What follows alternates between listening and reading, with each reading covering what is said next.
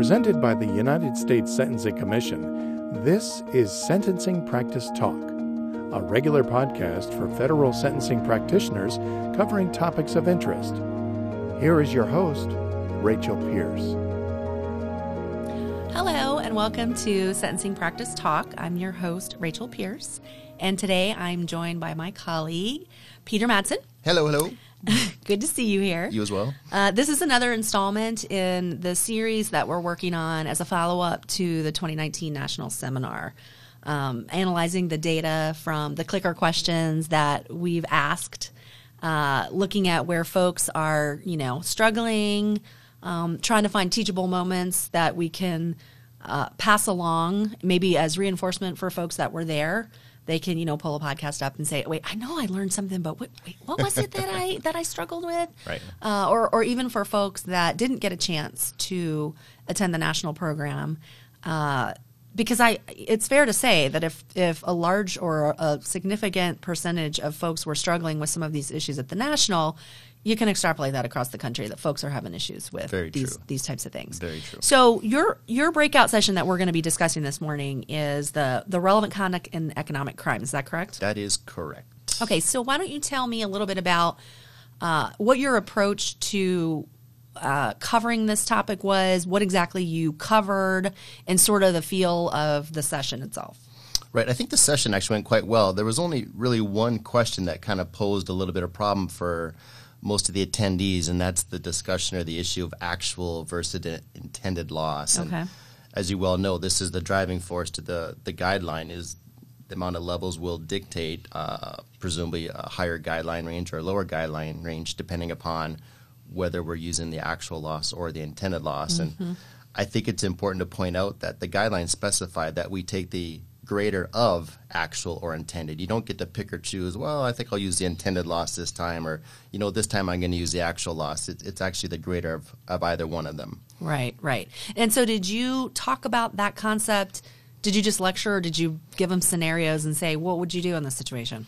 Right. We did a little bit of lecture, too, to come a little bit of background, like what is actual loss? And okay. The definition being the reasonably foreseeable pecuniary harm that results from the offense. And everybody's like, oh, what do all those big words mean? And we're basically looking like, what is the monetary loss? How much money was involved in this kind of situation?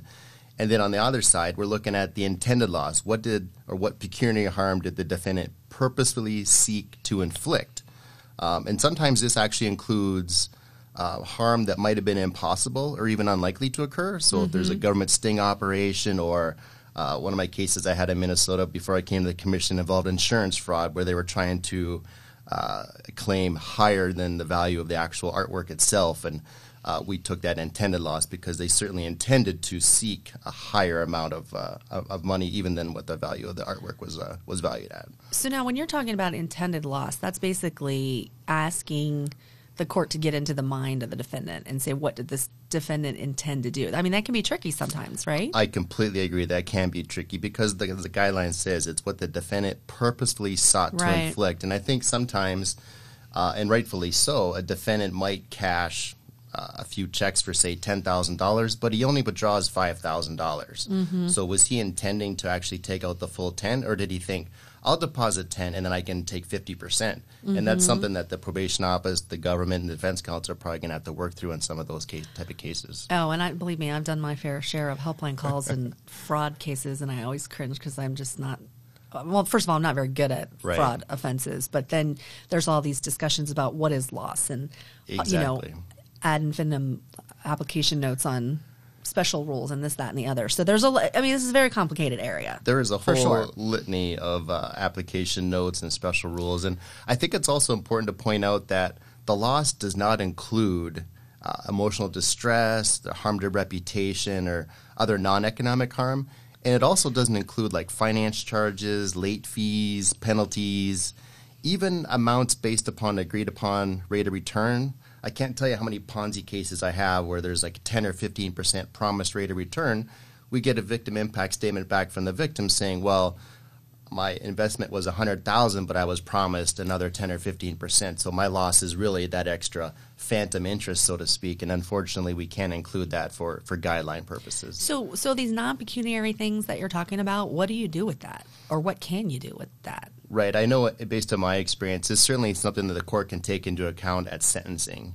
Right. If you have people that have, lost education accounts, they've lost all their investment, they've lost the equity in their house, those are real world harm that Right. unfortunately is not measurable in the guidelines, but it certainly is something the court can take into account for an upward variance, upward departure, or maybe just a higher guideline sentence to account for, 1,000 people that lost all of their investment money. Sure. That's a good idea. So why don't you maybe pull an example from Sure. what you used in your session? Sure, I got with three this actual intended thing. Sure, I got Okay. 3 different examples. I Okay. think one of them I used actually in the training, and the other ones typically come up in helpline calls. You guys Okay. have probably heard that in some of these other.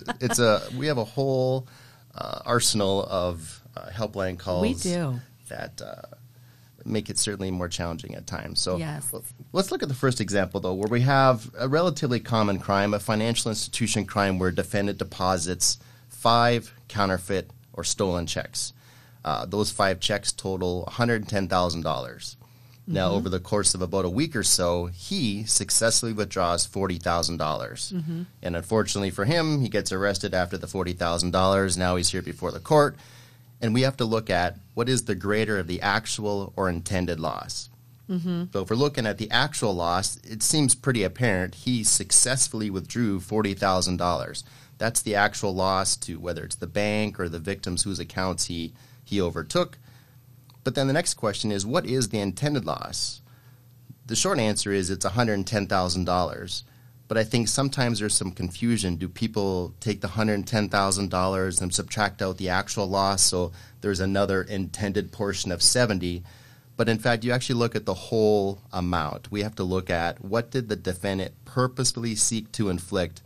And based upon the information we had in this case, certainly had he not been arrested at the time, he would have gone back and taken the rest of the $70,000. So the intended loss is actually the full $110,000 that he attempted or certainly had planned to withdraw from the account. Because that is a comparison, actual versus intended. Right. As opposed to, like you say, like a net Right. loss in that example. Exactly. Okay. And then That's a good point. there's another issue that comes up quite a bit too, and certainly we see it now partially because of the dark web where somebody That's your can go on the favorite dark web. subject. I know, the dark web. It sounds bad. Well, guess what? It is. That's why they call it the dark web. Yeah. No, people go there and guess what? They can buy anything they want. But a lot of times what they're buying are credit card numbers or access devices. And in the good old days, they would go to your mailbox, steal a credit card statement, and then ring up a whole bunch of charges on your credit card. But now I can buy 1,000 credit card numbers for $200 or $300. So now I'm on my way to Amazon. I'm going to Target. I'm going to Walmart, and maybe I spend $5,000 or $10,000 on those credit cards. Now, if I have 1,000 credit card numbers, we have a special rule that actually says the loss amount is not less than $500 per card. So we do a little bit of math: $500 per credit card or access device multiplied by 1,000 cards, our intended loss is actually $500,000.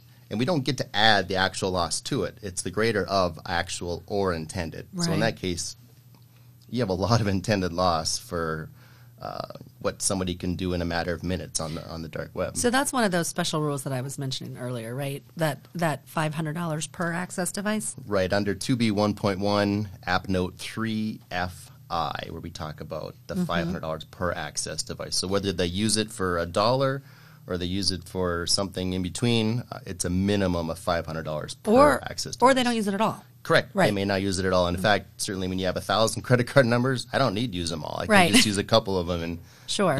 get my kid a new car, remote control car. Yeah, I've had that question come up on the helpline too. I think it comes up fairly frequently. Sure. The last thing I want to talk about are a situation where actual loss actually exceeded the intended loss, and where we see that most often are in cases involving a 18 USC 1030 type offense. Now, these are fraud offenses involving computers, access without authorization to computers, where people are hacking into different websites. Maybe they're hacking into a computer or a company's IT network. Or in the case of a real case where a disgruntled employee hacked into Georgia Pacific Corporation paper mill. He did this in Port Hudson, Louisiana. So the defendant who had worked there for many years, he was their IT administrator. He was fired. But when he got back home, he attempted to get back into the system, and lo and behold, he was able to do that. They hadn't changed the passwords. Oh, wow. So he built the system. He knew how to operate the system. But what he did when he got control of the system was he simply shut down the paper mill. Okay. So there was significant damage not only to the process of the control systems, I guess you could say, but also the company was unable to produce paper towels. There was a whole litany of issues as a result of his hacking. Okay, so basically his intent was, I'm disgruntled. Yep. I'm going to show you. I'm going to shut your paper mill down. Right, and he did. And that's it. But what ended up happening is a whole ton of collateral consequences because of his actions. Exactly. So that's the whole idea, that the actual loss was even more than what maybe that defendant intended, because he was like, I'm just going to shut you down. Right, exactly. And I don't think he probably didn't realize the ramifications of his harm. Yeah. But the ramifications were $1.1 million in damage. Now, we have Wow. another application note, too, in 2B 1.1. It's 3AV and then Roman numeral 3. I know it's like ... How are we going to get there? Right. If you look under app note 3, you'll find it there at some point. But in these kind of cases, specifically 18 U.S.C. 1030 type cases, actual loss specifically says we include pecuniary harm, regardless of whether that pecuniary harm was reasonably foreseeable or not.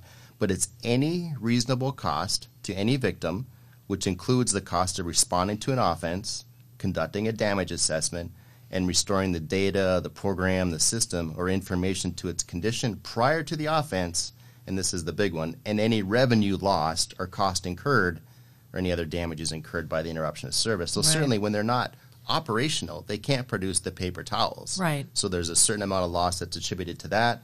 They had to hire additional people to come in to rebuild their systems to Right. get everything back up online. And that, unfortunately, for the defendant was $1.1 million in loss. Was this a recent case? It happened, I believe, in 2014 or 2015, and he was sentenced maybe a year ago or so. I think he got 32 or 34 months in federal prison for that. Okay, because I kind of feel like we're hearing more and more about these, hacking and shutting down computer systems Exactly. and trying to shut down like the government and cities and stuff like that. That happens from time to time. Yeah.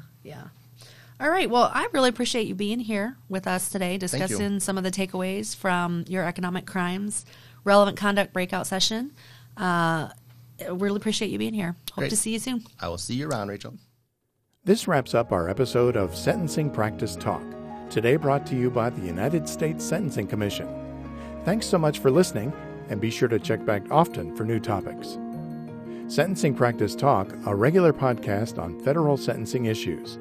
Please be advised that information provided by the Commission staff is offered to assist in understanding and applying the sentencing guidelines.